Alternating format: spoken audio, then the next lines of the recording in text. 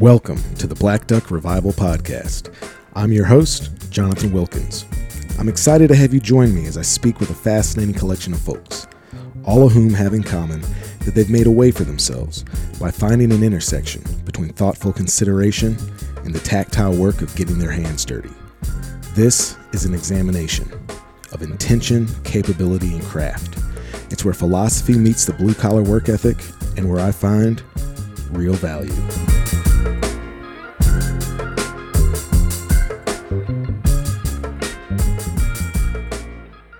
Hey folks, on this episode of the Black Duck Revival Podcast, I am joined by Anthony Williams, a dual resident of Washington State and our neighbor to the north, Canada. Man, this guy is fascinating. I met him, or I guess kind of met him, a couple of years ago on a Zoom call that was kind of organized for and about black hunters. And it was just kind of a weird range of people. There was folks that were kind of working in the industry. There was hobbyists. There were some folks that, in the last couple of years have really come on the scene, really established themselves in the outdoor industry. And this dude was someone I took note of. He is a falconer. He's a dog man. He's into these really kind of specialized German breeds of hunting dogs. Really kind of fascinating that he's maintaining a living space both in Canada and in Washington. He's originally from New York City and just has kind of led a fascinating life, continues to lead a fascinating life. And we both ended up at this Drothfest a couple weeks ago, 2 or 3 weeks ago, I guess now. And he was giving a presentation on some of his areas of expertise. And he gave that presentation right before I got there. I was driving in from a different part of the state. And one of the first things I heard when I got there were from some of the organizers. They were talking about how impactful Anthony's presentation was and how it had actually brought, people to tears. So, I was sold. I was like, I got to do a podcast with this guy. We chatted just for a little bit that first day. And then right before I left, I was only there for like a day and a half. And right before I left, we met up in my hotel room and we recorded this podcast. And man, this guy's fantastic to talk to. I dig the cadence of his voice. I dig how confident he is and just comfortable in himself. And man, I think it's not just like a unique perspective, but man, I love talking about how some of these conversations are like demonstrable of the people that I'm interviewing. And I think this is that. And it's demonstrable also of just what a life can be, if you live it without self-imposed or, societally imposed boundaries. So I think you're really going to enjoy getting to know this gentleman. Again, this is a conversation with Anthony Williams.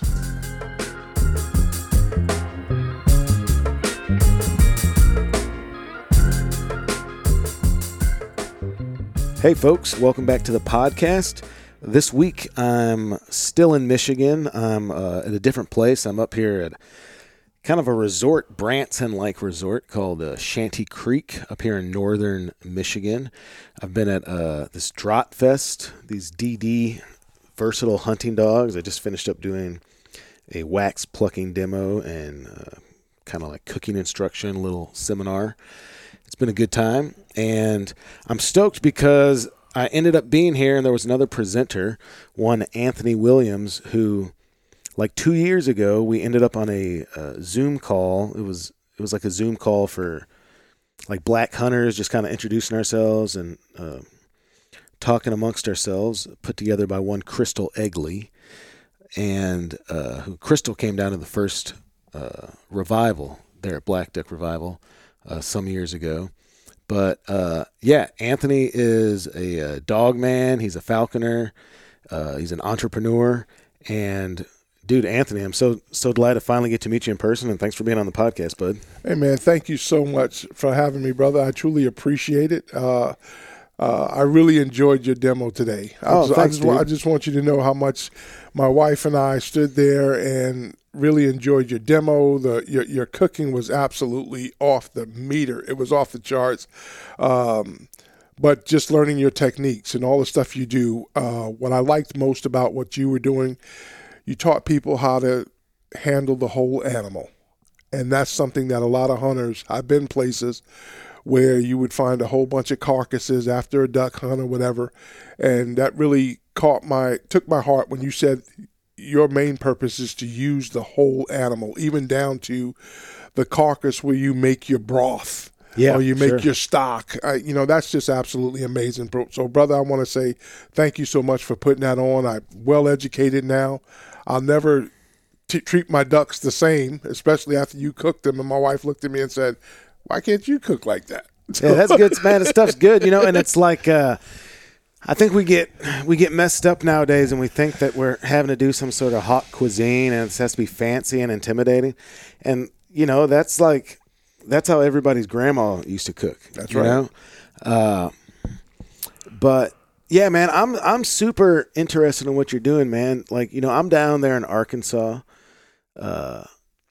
and I've actually I just wrote an article for a magazine about some black dogmen that are right there by the lodge, and these guys are like very kind of traditional Southern dogmen. Mm-hmm. They're running beagles for rabbits, right? African Americans have a long-standing history of houndsmanship and being dogmen there in the Southeast.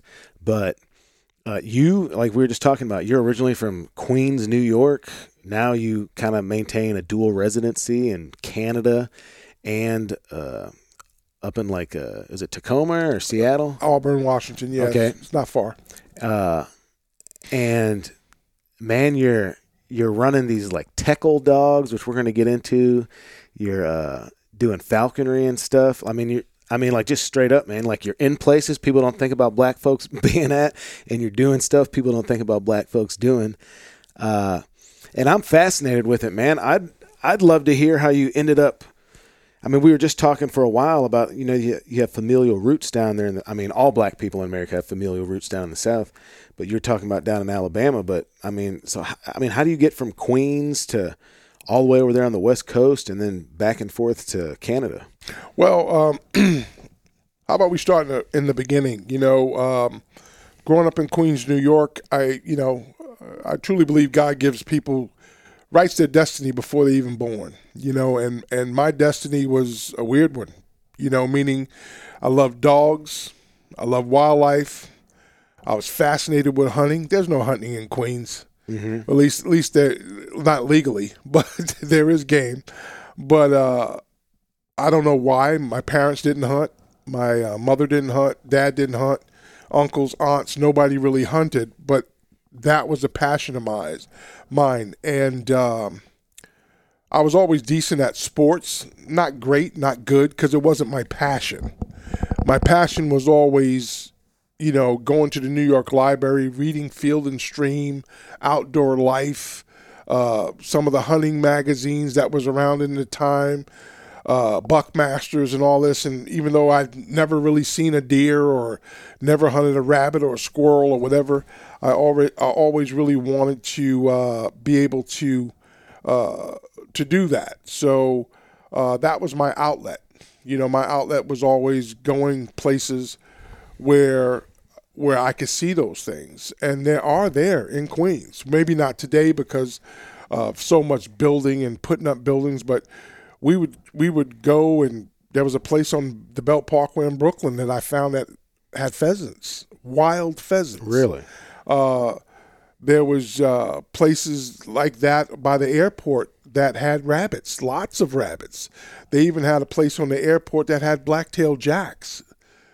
What's a black-tailed jack? It's a jackrabbit, but it's not big as your white-tailed jack. It's about 8 to 10 pounds. Okay. And they didn't have a lot of them, but they had them right there in Kennedy Airport.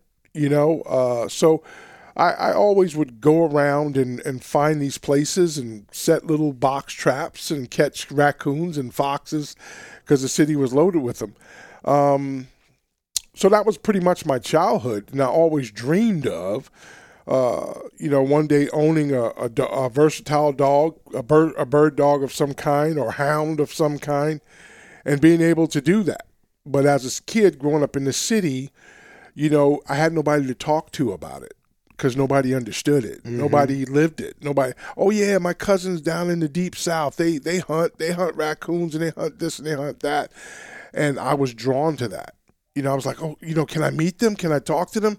And that never came to fruition. But luckily, my parents would take us to the South during the summer months to visit my grandparents. And that's when I got to live out some of the things that I would read about.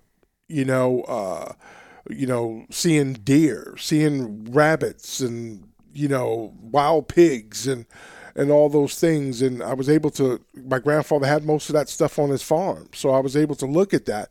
So when I would go down there, that's what I would truly look forward to as a kid in the summer, to be able to do that. Plus he had those old farm dogs, those old farm bulldogs that he would call out from underneath the house when one of the pigs get out. So then I was able to see those dogs work, seeing an actual farm dog. Did your parents grow up down south and then move up north? Yes. My mother grew up in Dothan, Alabama. My father grew up outside of Augusta, Georgia. Okay. And then they moved up, like most of them, a lot of people of that era, they had to move to the big city if they wanted to make a living. Yeah, part of that great migration, yeah. Yeah, and, my dad was a New York City police sergeant, actually, for many years. And then my mom, she worked for the state. She was an executive director of a healthcare facility for mentally disabled children for the state. So, we were able to, we did okay. Even though we lived in the hood, we lived in South Jamaica, Queens. We had a good, I had a decent life, but I always longed to go to wild places, read about catching salmon on the Puget Sound, or, hunting bear in British Columbia, going to Montana, hunting sharp-tailed grouse and pheasants and Hungarian partridge. And I've done all of those things. As an adult, I've been able to get out and go to these places. The sad part of it is being a person of color is most of the times is by myself or with my wife. My wife's my right hand. She's always there with me. Coming to events like this where, they invite you to come out and speak about the dogs that I've been passionate about since I was a child. And you talk about houndmanship. One of the dogs that I do own today, and we call them Teckles, but they're actually wire-haired dachshunds. Not just show variety, but these are dogs of working stock that they still in Europe are quite common. When you see a hunter in Germany, in Poland, in Austria, they are sitting inside of a high house hunting, and they got a wire-haired dachshund or a Teckel sitting in between their legs. Now they've got rules over there that, like at a lot of places, that you've got to have like a blood trailing dog if you're going to hunt, right? You got to have a trained dog to hunt. Period. Now that dog has to do it all. That's the reason for the versatile hunting dog. That's the whole reason why a versatile hunting dog was created. Explain what a versatile hunting dog is for folks. Here in the U.S., we've slapped labels on our dogs: Labrador Retriever, Flushing Spaniel, Pointer, Coonhound, Treeing Hound, Mountain Feist, Squirrel Dog. We always quick to put a name on a dog. The Europeans or the Germans or whatever are not really keyed on that. They feel as their methodology is a dog needs to do everything. And that's what a versatile dog does. And they do it all well. I'm not saying they do it great, but they do it all well. So give an example of my dog. A typical hunt for me looks like this. I'll wake up in the morning. I'll go out for a first light duck shoot. We'll go knock down a couple of ducks in the morning, come back, have breakfast at the car, maybe go in the car and take a nap, get up around 10 or 11 o'clock, we hit the grouse woods. We're hunting grouse, pointing grouse. We may jump a rabbit, we may jump a hare, we may jump a snowshoe hare. Then we take all those animals, dispatch them, go back to the car, rest up again, go out back for an evening hunt, maybe go for some more grouse, maybe an upland bird pheasant that the dog is pointing, maybe run into a good hardwood thicket and run up with some squirrels, so our dogs start treeing squirrels. And then in the evening, after all that's said and done, we get up and go for a night shoot on ducks. Or we may go into a field and hunt geese, go into a layout blind. These dogs that I used, my dog of choice is a Deutsch Drahthaar, which means a wire hair pointer. In the States, a lot of the Germans get upset with us because we've added the name pointer behind the breed. They don't just point. Pointing is only one of the things that they do. They blood track deer, they run rabbits, they point grouse, they'll retrieve ducks, they'll retrieve cranes, they'll fight a coon, take a raccoon out if you want to hunt raccoon. They'll trail a rabbit, open mouth, meaning bay. They don't quite bay. They do something called what we call spurl out, where they more like yip as they chasing the rabbit through the forest. They'll, like I said, they'll hunt woodcock. They'll hunt snipe. I saw a guy recently. I don't know where he was because I've never snow goose hunted before. But there he is. His dog's wearing a white vest. He's laying in the middle of a field in a layout blind hunting snow geese. They're a retriever. They'll hit the water as hard as any Labrador or any Chesapeake Bay retriever dog. They'll hit that water. They'll break ice. They'll go out there, retrieve to hand, because that's part of our testing that the dog delivers to hand. And to cap it all off, I'm going to go back to blood tracking, meaning you're up in a tree stand, you zip one through a nice buck, maybe not so good of shot, but you can't find him. Your blood trail dries up. Maybe starts dropping one drop of blood every 20 feet, and trying to find blood in a thing of fall leaves is difficult. I bring my Drahthaar and I go to your original spot of where you shot it. The first blood, I bring her up. I have her on a blood tracking lead, and I tell her to hunt dead. And she'll blood track that animal all the way till we find him or jump him. Even if he crosses a river. Because when he crosses a river, he leaves a oil slick or a blood slick across that river.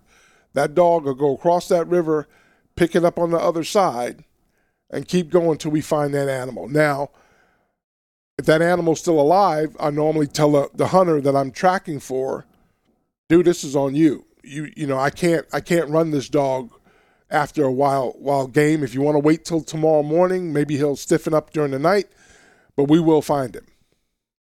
So they're expert blood trackers. So that's the whole meaning of a versatile dog. If you look at most versatile dog kennels, they'll have a picture of a deer, a wild pig, and that's another thing they do, is driven hunts in Germany. They'll fight a wild boar. If you look at the dogs, you'll see a vision of a deer, a bird, a duck, a waterfowl, grouse, and then you'll see, a rabbit. That insignia, I saw a guy downstairs that was selling hats like that. My wife bought one. That insignia, that basically wraps up what a versatile dog is. They are, in Germany, if you go back to the history of the dog, they were originally called the butcher's dog or the meat dog. That's, in Germany, they're allowed to sell wild game. There's people out there who did that for a living. That's all they did, Jonathan, is go out and hunt wild game to provide to the butchers, to the meat dealers. And they designed this dog exclusively to be a meat provider. So no matter what it was that was out in that field, that dog either brought it around to the gun or the dog dispatched it himself. So Versatile dog, the best way to describe it is they do it all. And the reason why I still stick with the German-bred dogs, the VDD, the Von Deutsch Drahthaar Club, is because of the very strict testing and breeding requirements just to be able to breed your dog. Yeah, I've been picking up on that. I mean, it's no joke. You have to do, you have to pass the puppy test, mandatory. You have to pass the puppy test. You have to pass the tracking part of the puppy test, meaning your dog has to track a rabbit. You have to have a tracking score.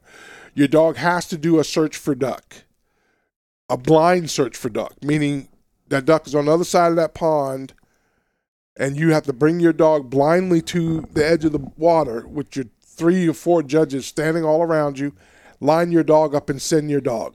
Your dog has to swim at least 40 to 50 meters across that thing, following that duck slick, pick up that duck on the other side, track him to wherever he ran to, pick him up in his mouth, come back down the bank, swim back across, walk up the bank, and sit for the delivery to your hand.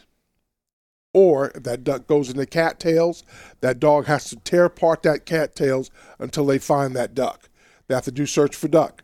They have to do steadiness to fire, meaning steadiness to gunfire, meaning that they can't be gun shy. They have to do a 300-meter rabbit drag, where the judges actually drag a rabbit carcass with 2 to 3 turns in it for 300 meters. Drop the animal there. You start on the other end. You release your dog. After you tell him to hunt dead, that dog has to use their nose and follow every turn that judge makes until they pick up the game, pick it up, turn around, and do a straight path back to you, sit and deliver. They have to do a 200-meter wild waterfowl track. So that represents a wounded duck that you may shoot.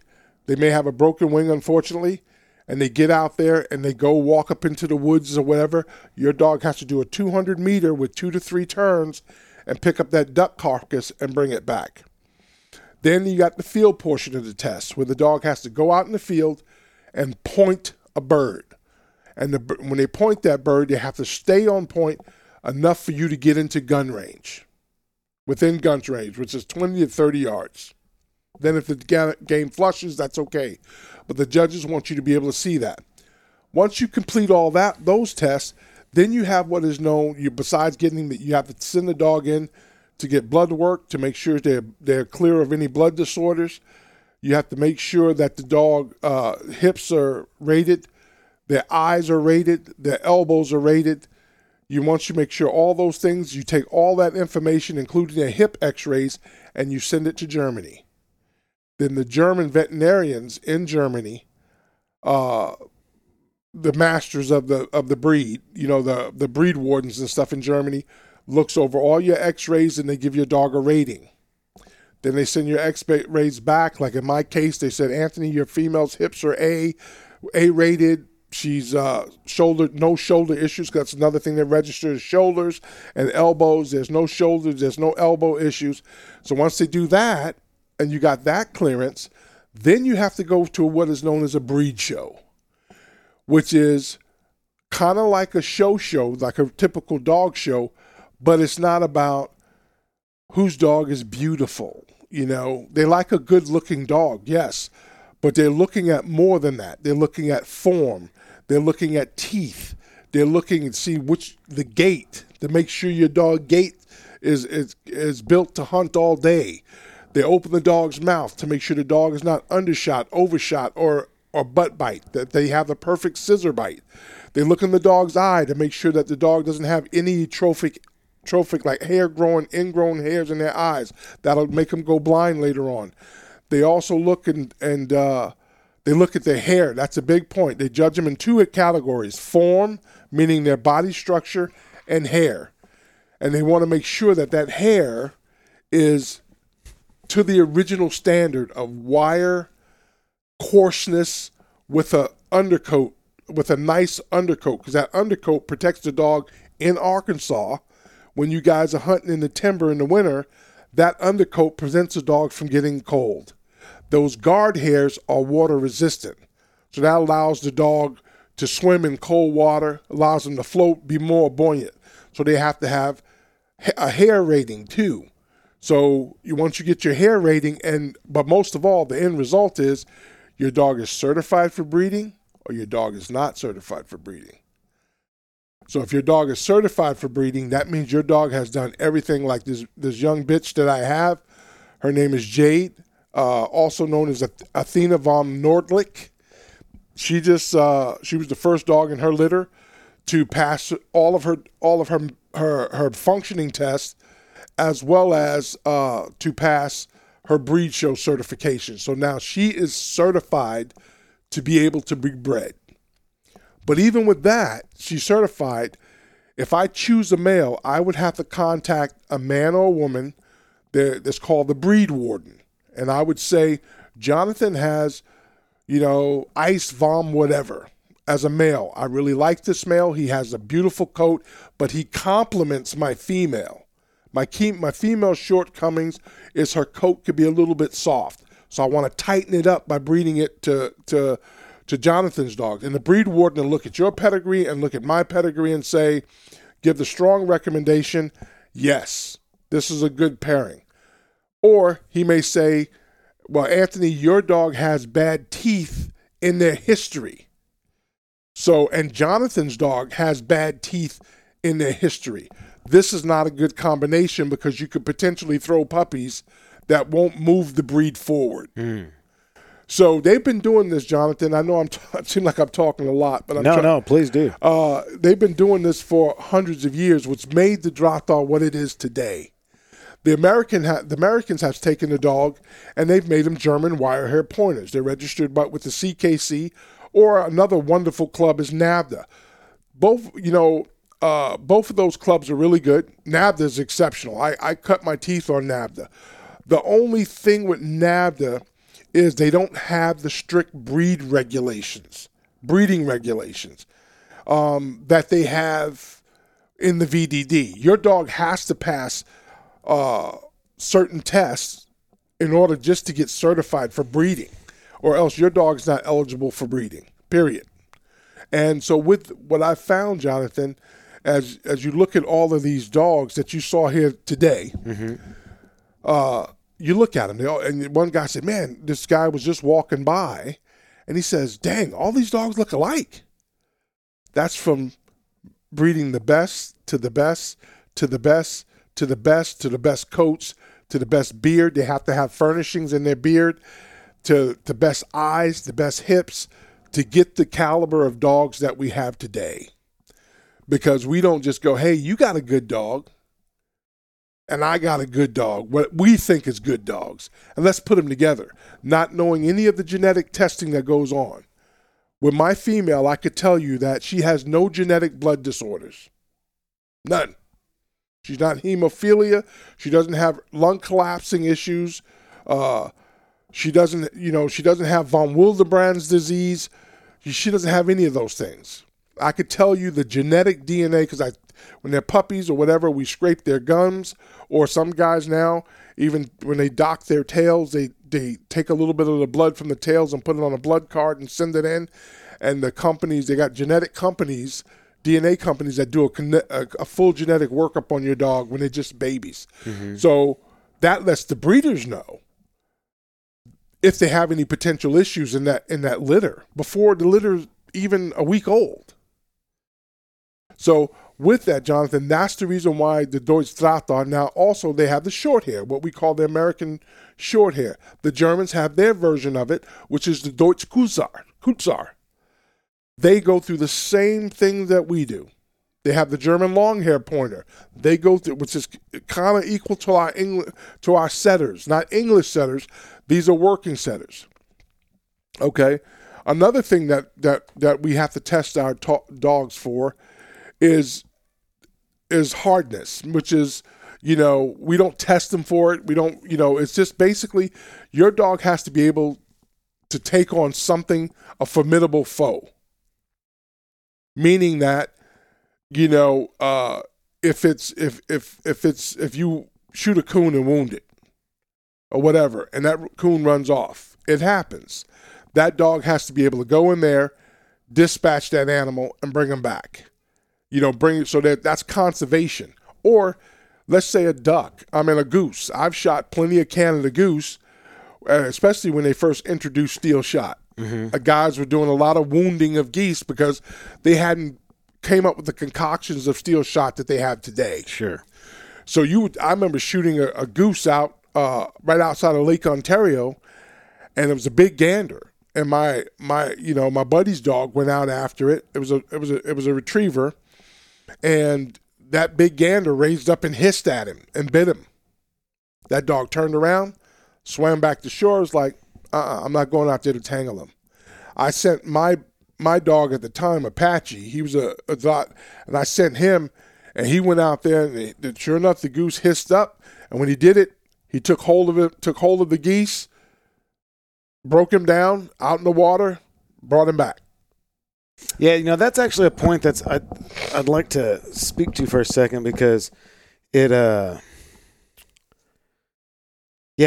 that feels kind of weird, or just like I think to like modern hunting, that seems very strange that you'd have a dog that would, like you're saying, that would be dispatching or finishing these animals off.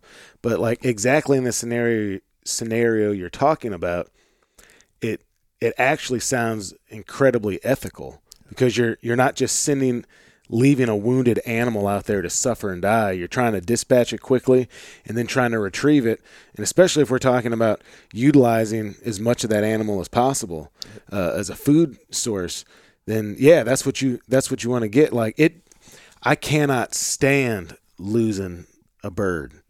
It bothers the heck out of me. And like I've stopped plenty of hunts. So I was like, we got to try and find this duck or this goose, Absolutely. And when you can't, it's it's messed up, because that thing's gonna die, and it's like I've heard it a million times before, like buzzards got to eat same as worms, but like I'm not trying to feed coyotes, I'm trying to feed me and my family, right? That's right. So yeah, that actually is that kind of helps realign that standard in my mind quite a bit with the way you're talking about that. Well, one of the things I give you a scenario. My first drop dog female, Ebony, we went out opening day, the day after opening day duck, Luther Marsh, Ontario. I put on my waders. I was right by the car. I looked and saw the game warden. He came over, checked my license. And, he's being an African-American hunter in Ontario, I got the look, and sure. And then out hops this funny-looking dog. Yeah. And he's like, oh, you got a dog? And I bring her over to heel, and we walk out into the marsh, but he still can see us. Mm-hmm. She was just a pup, maybe 11, 12 months old, and she kept slinking away. And I kept calling her back, get over here. But Jonathan, she would slink away again. So I said, go ahead, just get your yah-yahs out, you little idiot. Go ahead. And she slunk away, Jonathan, and all of a sudden, I hear, whack, whack, whack, whack, whack, whack. And I look, there's a crippled duck running across the water. She picks it up, crunch, brings it back to me. I'm like, oh, wow, that's got a duck. Yeah. She hands me the duck. She turns around, goes right back into the cattails again. Comes back with another, a wounded hen. Comes back. Goes right back into the other set of cottontails. Comes back out. Lo and behold, I got 5 ducks that day, and I didn't fire one shot. Really? And when I walked back up, because no ducks were flying, I got there late. I was working real heavy. I walked back up with 5 ducks, and the game warden came over to me, and he said, you didn't fire one. I didn't hear you fire, so I didn't fire one shot. These are all cripples. Mm-hmm.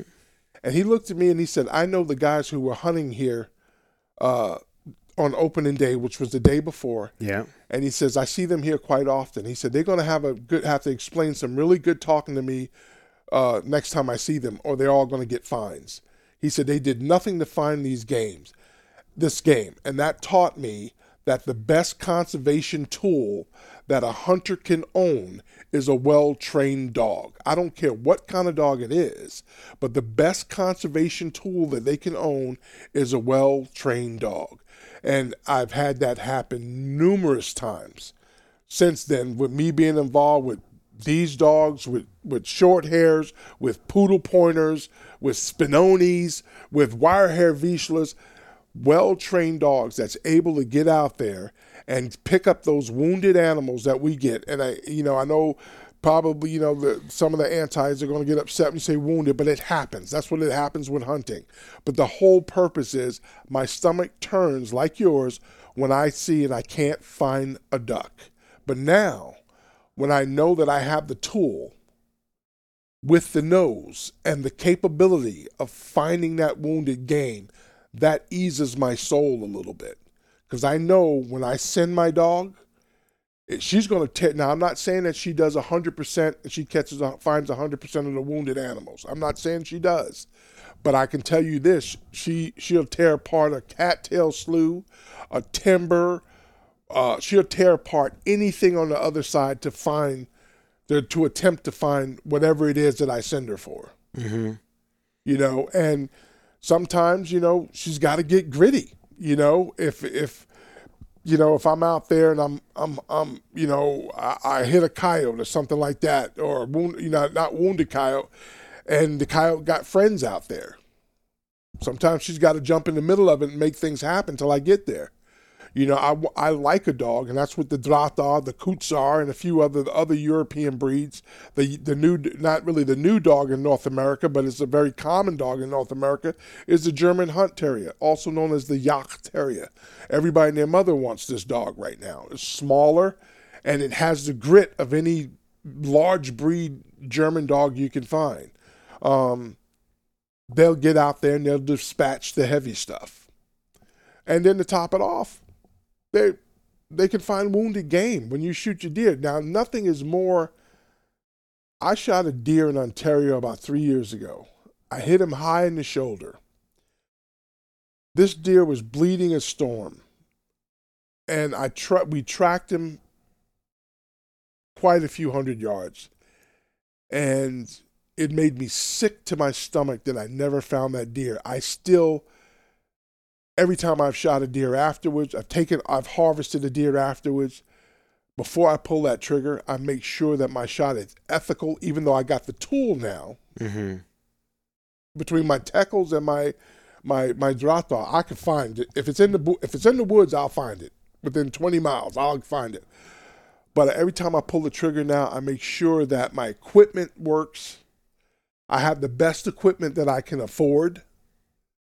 It may not be the Ravens or some of the other bigger crossbows that are magnificent, just that they're not in my price point. So I try to buy the best equipment I can, but also that I learn to use that equipment to the best of its ability. And I know when I pull that trigger or I release that arrow, that I can make an ethical shot. Even though I have a dog, that doesn't lend me to, I can make a crappy shot and I'll still find it. I try to still make the best shot that I possibly can by making sure my equipment is tuned up and ready to go. Are you doing most of your hunting in the U.S. or in Canada? Both. So you bounce back and forth across the border? Oh yeah, absolutely. When I come home, I do a lot of, when I go home to Canada, because Canada is what I consider my home in Ontario. That's where I do a lot of my big game hunting, my deer, but more and more in Washington State. Washington has everything. It's hard to get tickets or to be able to draw tags for certain animals. But if you're a diehard hunter in Washington, you can hunt anything from moose, of course elk, of course 2 species of deer, 3 species of deer. You got black-tailed deer, you got white-tailed deer, and you got mule deer. All roaming the same ranges. You got some of the best upland bird hunting around. You got 3 species of turkeys. You got the Merriams, you got the Rios, and you got Easterns. All in Washington State. You got grouse, you got duskies, you got blues, you got ruffs.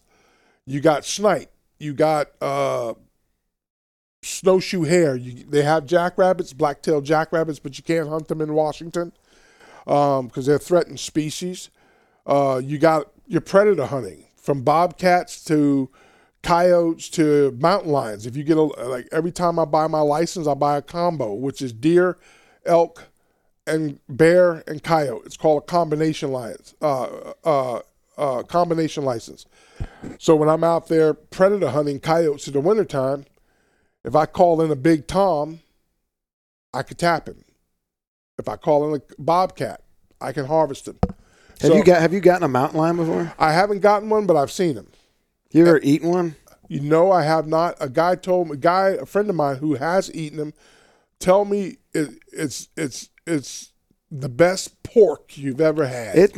I had a buddy in Utah this winter give me some, and man, like a couple weeks ago was my kid's birthday party, and I made I smoked a mountain lion roast. I made black bear meatballs, and I did turkey carnitas. And man, yeah, the mountain lion's great. It really is. It's very pork analogous. People have a lot of weird feelings about predator hunting, I guess, or they have an association with them being cats or like a house cat or whatever. But yeah, man, those jokers taste really good. The only reason why people have those those trepidations about eating that is because we ain't hungry.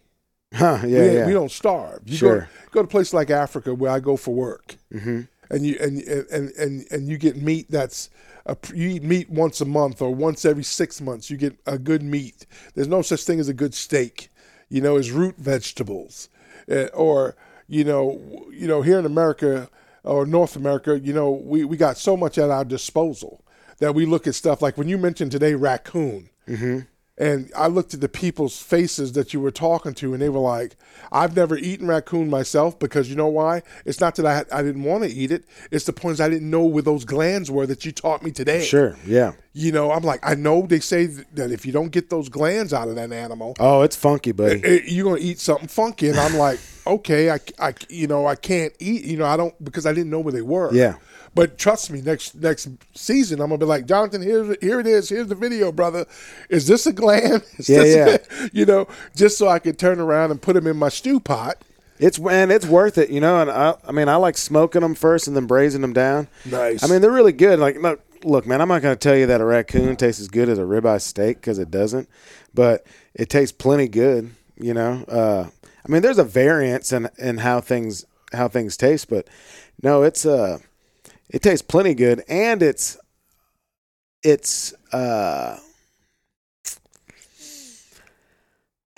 man, I feel weird.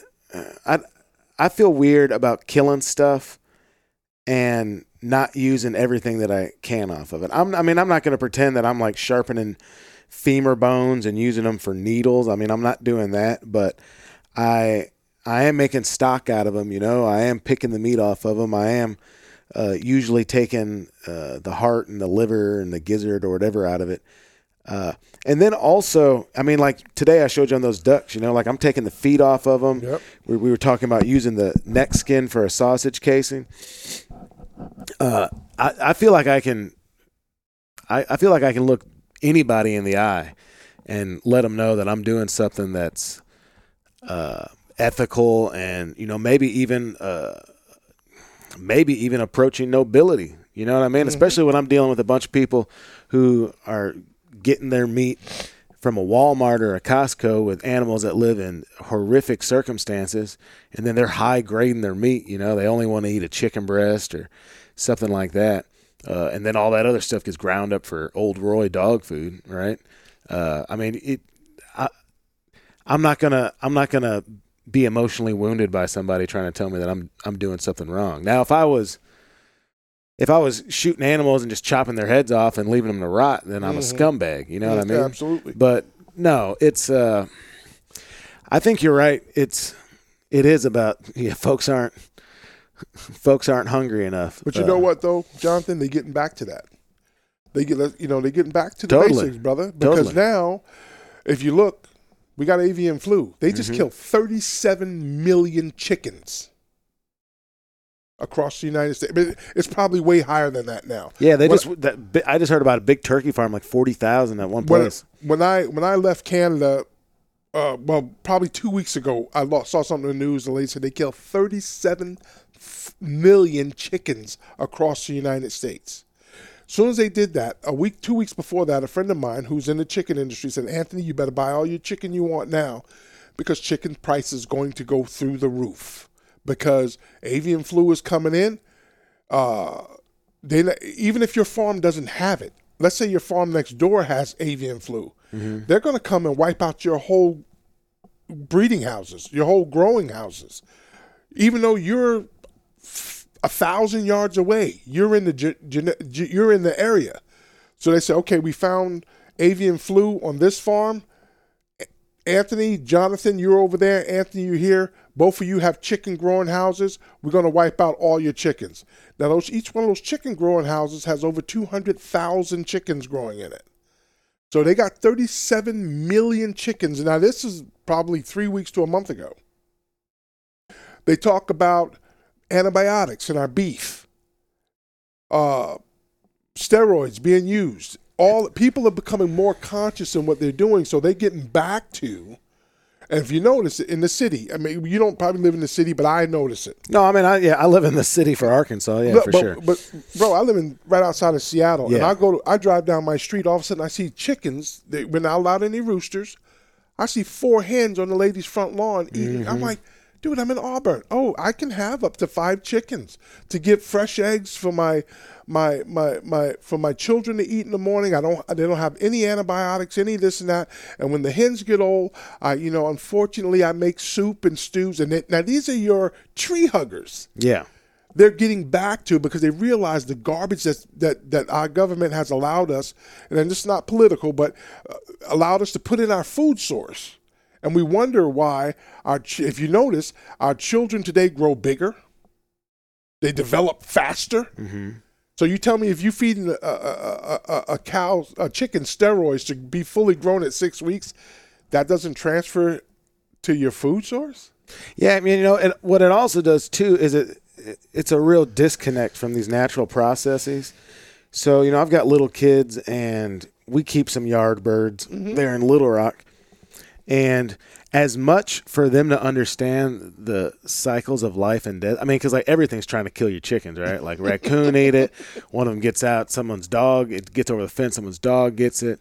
We're hatching them out. Sometimes they hatch out and they got a wonky leg and you have to put it down or whatever. But, that's where they get their eggs from. They have that relationship with it, same way that they have the relationship with ever since they were little tiny babies, everything I've brought home, every animal I've brought home, I've let them put their hands on it, That's awesome. Get familiar with it. Like when they were real little, they were all about poking dead fish in the eyeball for some reason. But I didn't want them to be scared of it. That's right. I wanted them to understand where their food was coming from. I wanted them to understand what I was doing as a means of providing sustenance for us, and then educating people and helping people to take that kind of stuff into their family. It all makes so much sense. It's all super resonant. Man, I do wonder, and I don't want to focus too much on this, but it's come up a couple times in this, right? So you're talking about you're living up there in Washington, right? You're saying that you consider your home to be in Ontario. You're talking about kind of getting a sideways glance sometimes when you're out there hunting. And particularly, I thought it was interesting when you were talking about, you said you played sports, but you weren't just this over-accomplished athlete, which is, I think people link black masculinity towards physical sports performance a lot in this country. And that's a direct result of, enslavement, and then kind of some of the areas where we've been allowed to find some success, right? Entertainment, sport, sex appeal, scare appeal, all this kind of stuff, man. And I mean, you're over 6 foot, right? You're a good sized dude. Do you find that you're experiencing, is it open hostility? Is it just kind of trepidation? Is it novelty factor? Because I've experienced all of those things. Or do you think that you're largely having very positive interactions with people when it comes to hunting and fishing and like wild places and stuff. You know, at the end of my talk yesterday, I heard a ton of good stuff. So, some guy said, man, that like you brought tears to his eyes. right, and this is why I brought tears to their eyes. I came back to them and I said, because at the end of my thing, I said, the only one holding you back from your dreams and passions is you. And I didn't say that for the people in the room. I said that for when I talk to other people that look like me. Mm-hmm. Because I was that guy. And I told him, and I said, even today, I find myself going, you know, when I'm getting ready to pack up and go somewhere hunting, my first words out of my wife's mouth, is it going to be safe? Sure. Where are you going? Yeah. I want to know exactly where you're going. You know, and I'll go. I've turned my car around if I'm going somewhere, eastern Washington or whatever, up into the hills somewhere, and I know it's a lot of stuff about guns and stuff like that right now, but I've turned my car around after driving an hour. Oh my God, I forgot my sidearm. Mm-hmm. And I've turned my car around and driven back home to pick up. And what I talked about yesterday, and I said, you know, sometimes basically people like me, you know, I worry about where I go sometimes. I said, but you know what? My passion and love for the outdoors makes me overcome my fears of where I go. And I looked across the cat, and I don't know why I said it, but I said it. And I looked, and I had people crying in the audience. I had a couple of gentlemen come up to me, and one gave me a hug, and he said, "I'm so sorry." And I didn't know the words I said were so profound, but it's just my daily life, what I have to deal with. Yeah, and that's like the thing. Like you and me can like just immediately meet, and there are commonalities in that shared experience. I know exactly what you're talking about, dog. You know what I mean? Mm-hmm. And it's a reality, right? But at the same time as well, like I'm real big on.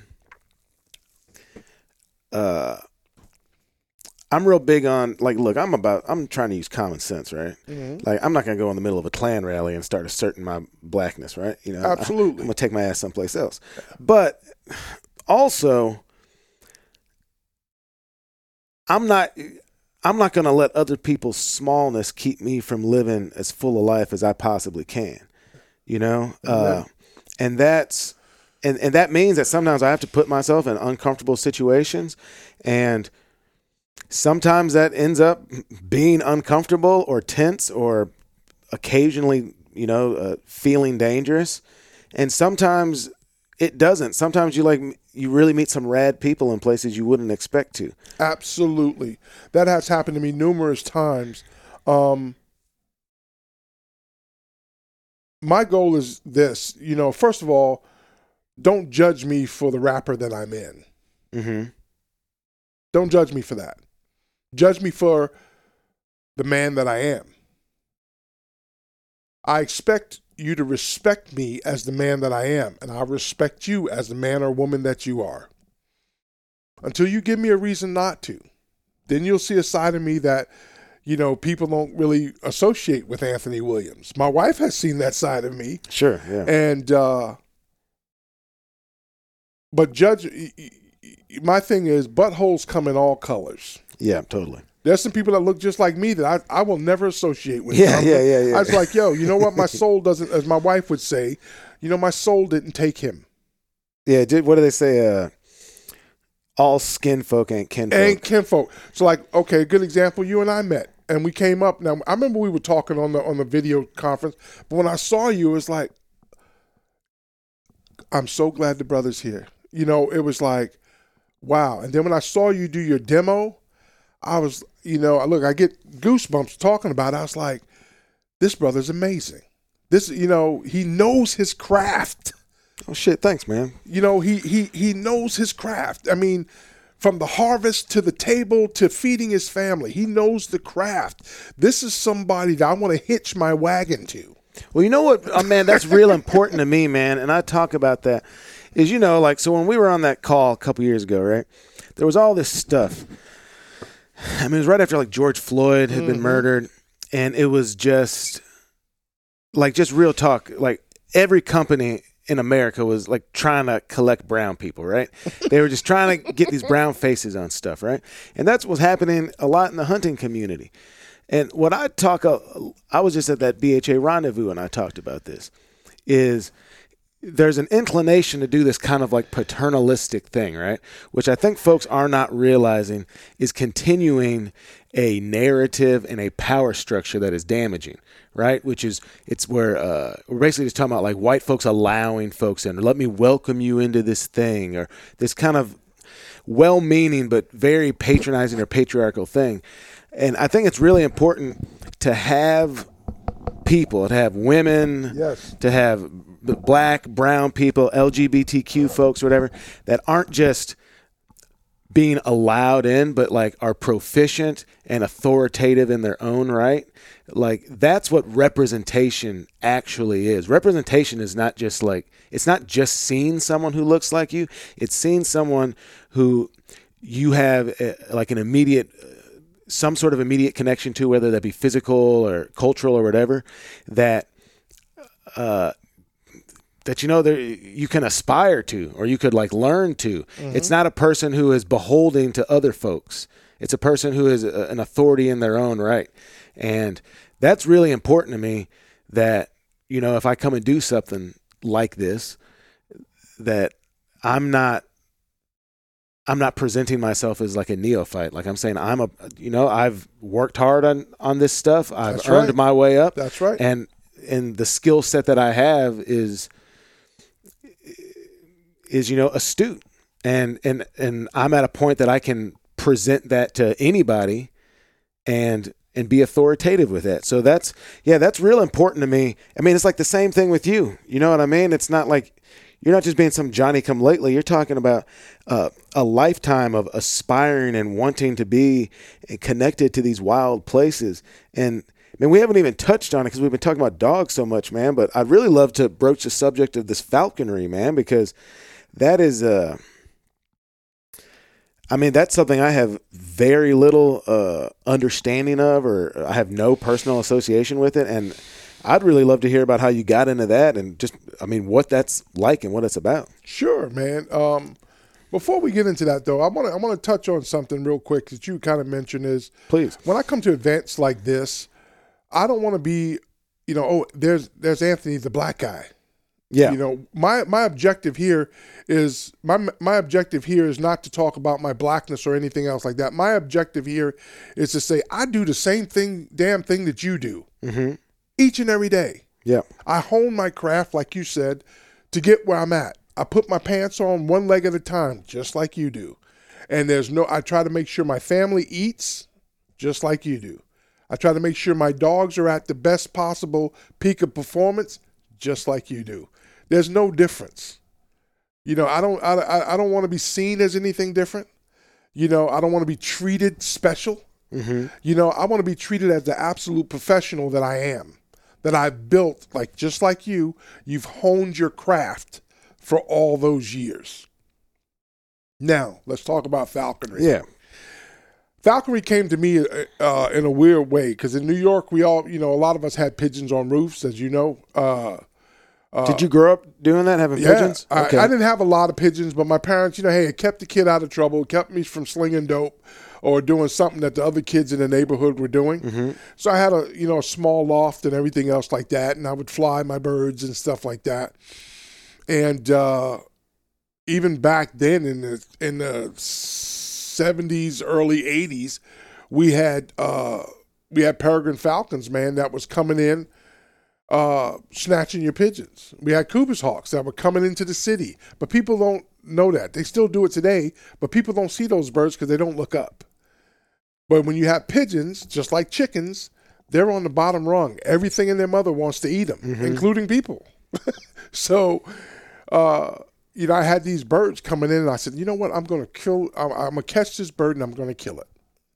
because all my pigeon guys, the Italian guys, and I got some birds way back when, and Mike Tyson would come to the hood, and and stuff like that. Yeah, Tyson's like a pigeon guy. He's right? a pigeon guy, and he gave me a couple birds and stuff like that. And I didn't worship Mike for him being the boxer that he was. I liked him, but I love Mike because of his love affair with the pigeons.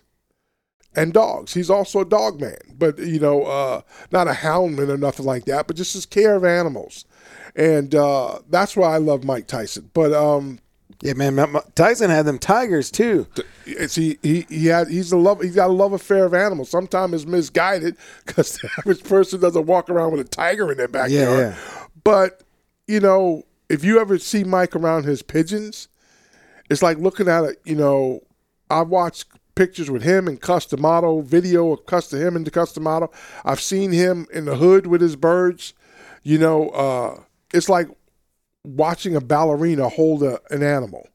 Here's this man that can destroy people, but when he's around his rollers and his tipplers, it's like he's cradling a newborn baby. And you see a side of him where that facade of vengeance and striking the fear in the hearts of men, that's gone. He's a pigeon man. He loves his pigeons. That's the way it was when we grew up, and we had these birds, these raptors that would come through and take our birds. So I was a big kid that went to the New York City Library. That's how I found out about the Drahtars and the Teckles and everything else like that, and that was my outlet. So I went there and I said, falcons. How do I, catch falcons? I found a book on falcons. It's called The Art of Falconry. I own about 4 or 5 copies of that book today. And, I read up on some art of falconry. And I read how these birds can actually harvest game. And back in the day, a lot of the butchers, that had Drahtars or had this and that, they also had goshawks because they would go out and catch tons of ducks and geese and herons. Back in the days when the women used to wear the heron feathers in their hats, that they caught those birds. They shot a lot of them, but they caught most of those birds via falconry, where the hawk goes in, slams into a heron, and they pluck the feathers out, let the heron go, and then the heron's feathers grow back. Really? Yeah, and the women, they turn around and sell these beautiful heron feathers, and the women put them in their hats. Man, did you ever read that book, My Side of the Mountain? My Side of the Mountain. Dude, yeah. Everybody's read that book. That's a falconer. And, eventually, after I read about the animals, I went from wanting to kill them and harm them to like, man, this is a magnificent beast, because I learned about the human raptor connection, how they provide meat for the table, just like your dogs. Just like, your people with ferrets or whatever. These things go out and they actually can provide ducks. They can provide rabbits. They can provide geese. They could provide pheasants. They could provide, upland birds, sharptails. I would go out to Montana with my friend Dan Pike, and he's a big falcon breeder, and I watch his falcons come out of the sky and slap a sharp-tailed grouse into the ground. That's just amazing. Or are they mostly? They're, as I understand it, this very limited understanding, but the speed with which they're hitting these they're killing them with impact, right? With falcons. Now remember, there's 2 types of birds. There's the falcons that they have. Those are your long-winged pointed birds. And then there's the buteos, which is your short-winged hawks, and your accipiters. Then there's the parabuteo, which is the most common falconry bird today, which is the Harris hawk. It still has a long tail, short wings, but it's not an accipiter. But so when you got, actually they call me a falconer, but I'm not really a falconer. I'm what they call an ostringer, because I fly short-winged hawks on ground quarry and feathers. A falconer flies pointed-winged falcons, peregrine falcons, gyr falcons, hybrid falcons between a peregrine and gyr, prairie falcons, Merlin falcons, kestrel falcons. Those people are falconers. The people who hone their craft on flying falcons. That birds that hunt from a stoop. They'll go up 600, 800, 1,000 feet. Your dog's on point. You flush whatever's in front of the dog. The falcon comes out of the sky. It drops out of the sky, connects the game. That's called stooping. Knocks its game in the ground, or it hits it so hard it breaks its back, or punches it in the head, or sometimes hits it in the rump, and it's a tail chase for the next 7 miles. My hunting is a little bit different. I hunt with European goshawks and Harris hawks. So with my European goshawks, my hunt is very simple. My hunt is I go out to a pond, I peep over the pond, it's okay. I tell my wives there's 2 or 3 ducks in that pond. Make sure it's a little small pond that when I flush them, me and my dogs, they leave the pond. I don't want them bailing back down in the water. So we go back and I get my bird out and I beep it up. And then my wife and the dogs rush the pond and they go, whoa. And when they do that, the ducks immediately go, whoa, what's this? And they don't see the hawk that's sitting on my fist. I open my hand and my goshawk flies them down and snatches one of them out of the sky and brings them to the ground. With my Harris hawks, my dogs work the bush, the cattails, or the blackberry bushes in Washington till they flush a rabbit. Harris hawk comes off the telephone pole, boom, and catches the rabbit. So, that's the difference between a falcon flight and what we do is called ground quarry. But with the accipiter, I can go out and catch pheasants. I can catch ducks. I can catch quail. I can catch geese. They may get their butt whipped when they grab a goose, but if I'm there quick enough, I could dispatch a goose for them. I've been a falconer for 35 years. I haven't done it much lately because I'm going back to my first love of training these dogs.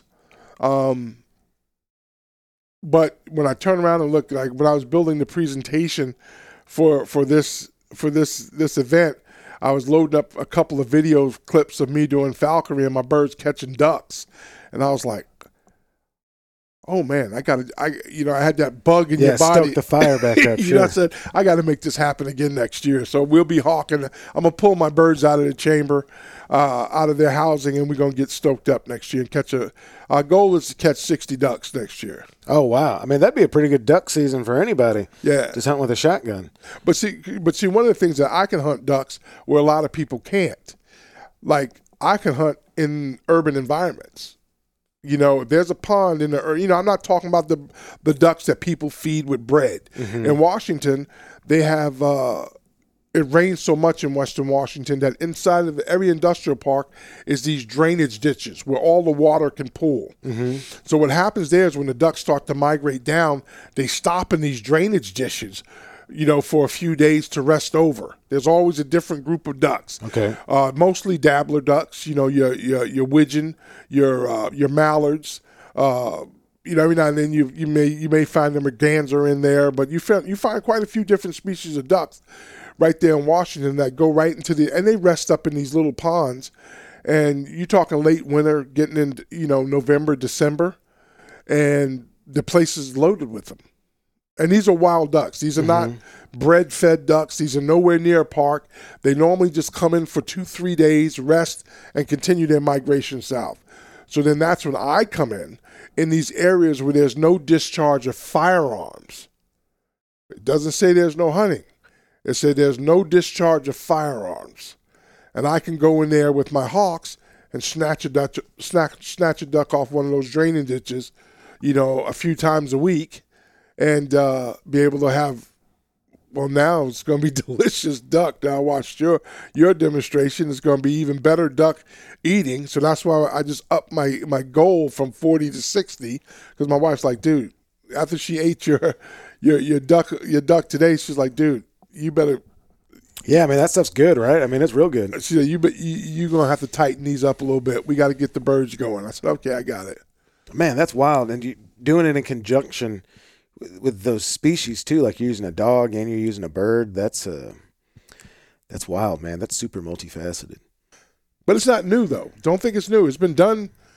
Falconry is actually the oldest form, one of the oldest forms of hunting. Yeah, sure. I mean, yeah, that makes sense. What I mean, where do you? So I guess people are breeding them now. Oh yeah, there's always been people breeding falcons, breeding goshawks, breeding Harris hawks. It's not as popular. It's starting to wane in population because at one point they actually call them some people call them feathered cocaine, other people call them feathered gold, because at one time hold on a second. At one time, the sheiks in Abu Dhabi and Saudi Arabia, they still do. Mm-hmm. Jonathan, they pay hundreds of thousands of dollars for gyrfalcons. Really? I mean, back then, a white gyrfalcon would cost you $200,000, and those sheiks had all that oil money. And, oh yeah, fine, here, American. There's so many breeders here in the U.S. that became multi-millionaires just from breeding falcons. Really? Just from breeding falcons. And guys, as you listen to this podcast, you're probably going to be sitting there saying, oh, this guy's full of junk.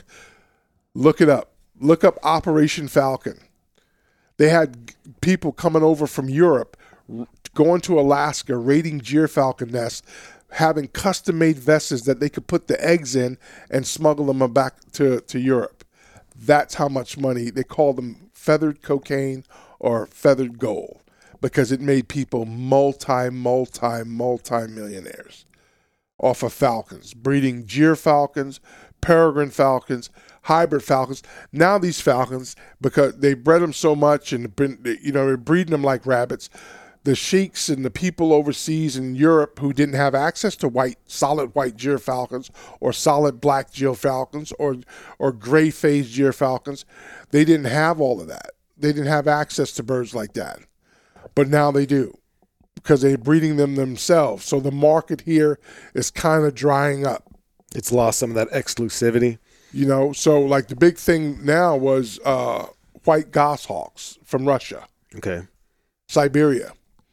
Those birds were $15,000, $20,000, $30,000, $50,000 a piece. I bought mine for $3,000.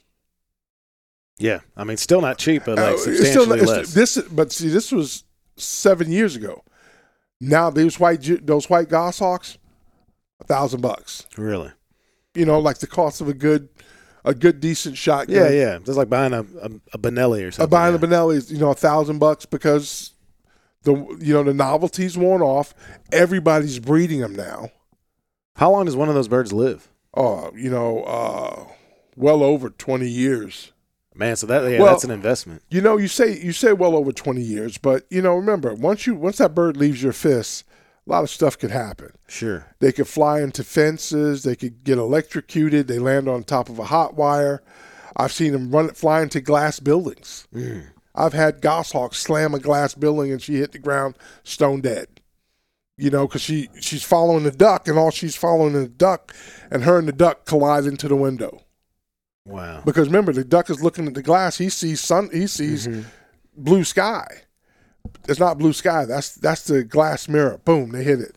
My friend had his goshawk, a coyote, run up to his goshawk, kill the goshawk, and took the jackrabbit that he had. Really? I had other friends who were flying their falcons. Every year this happens.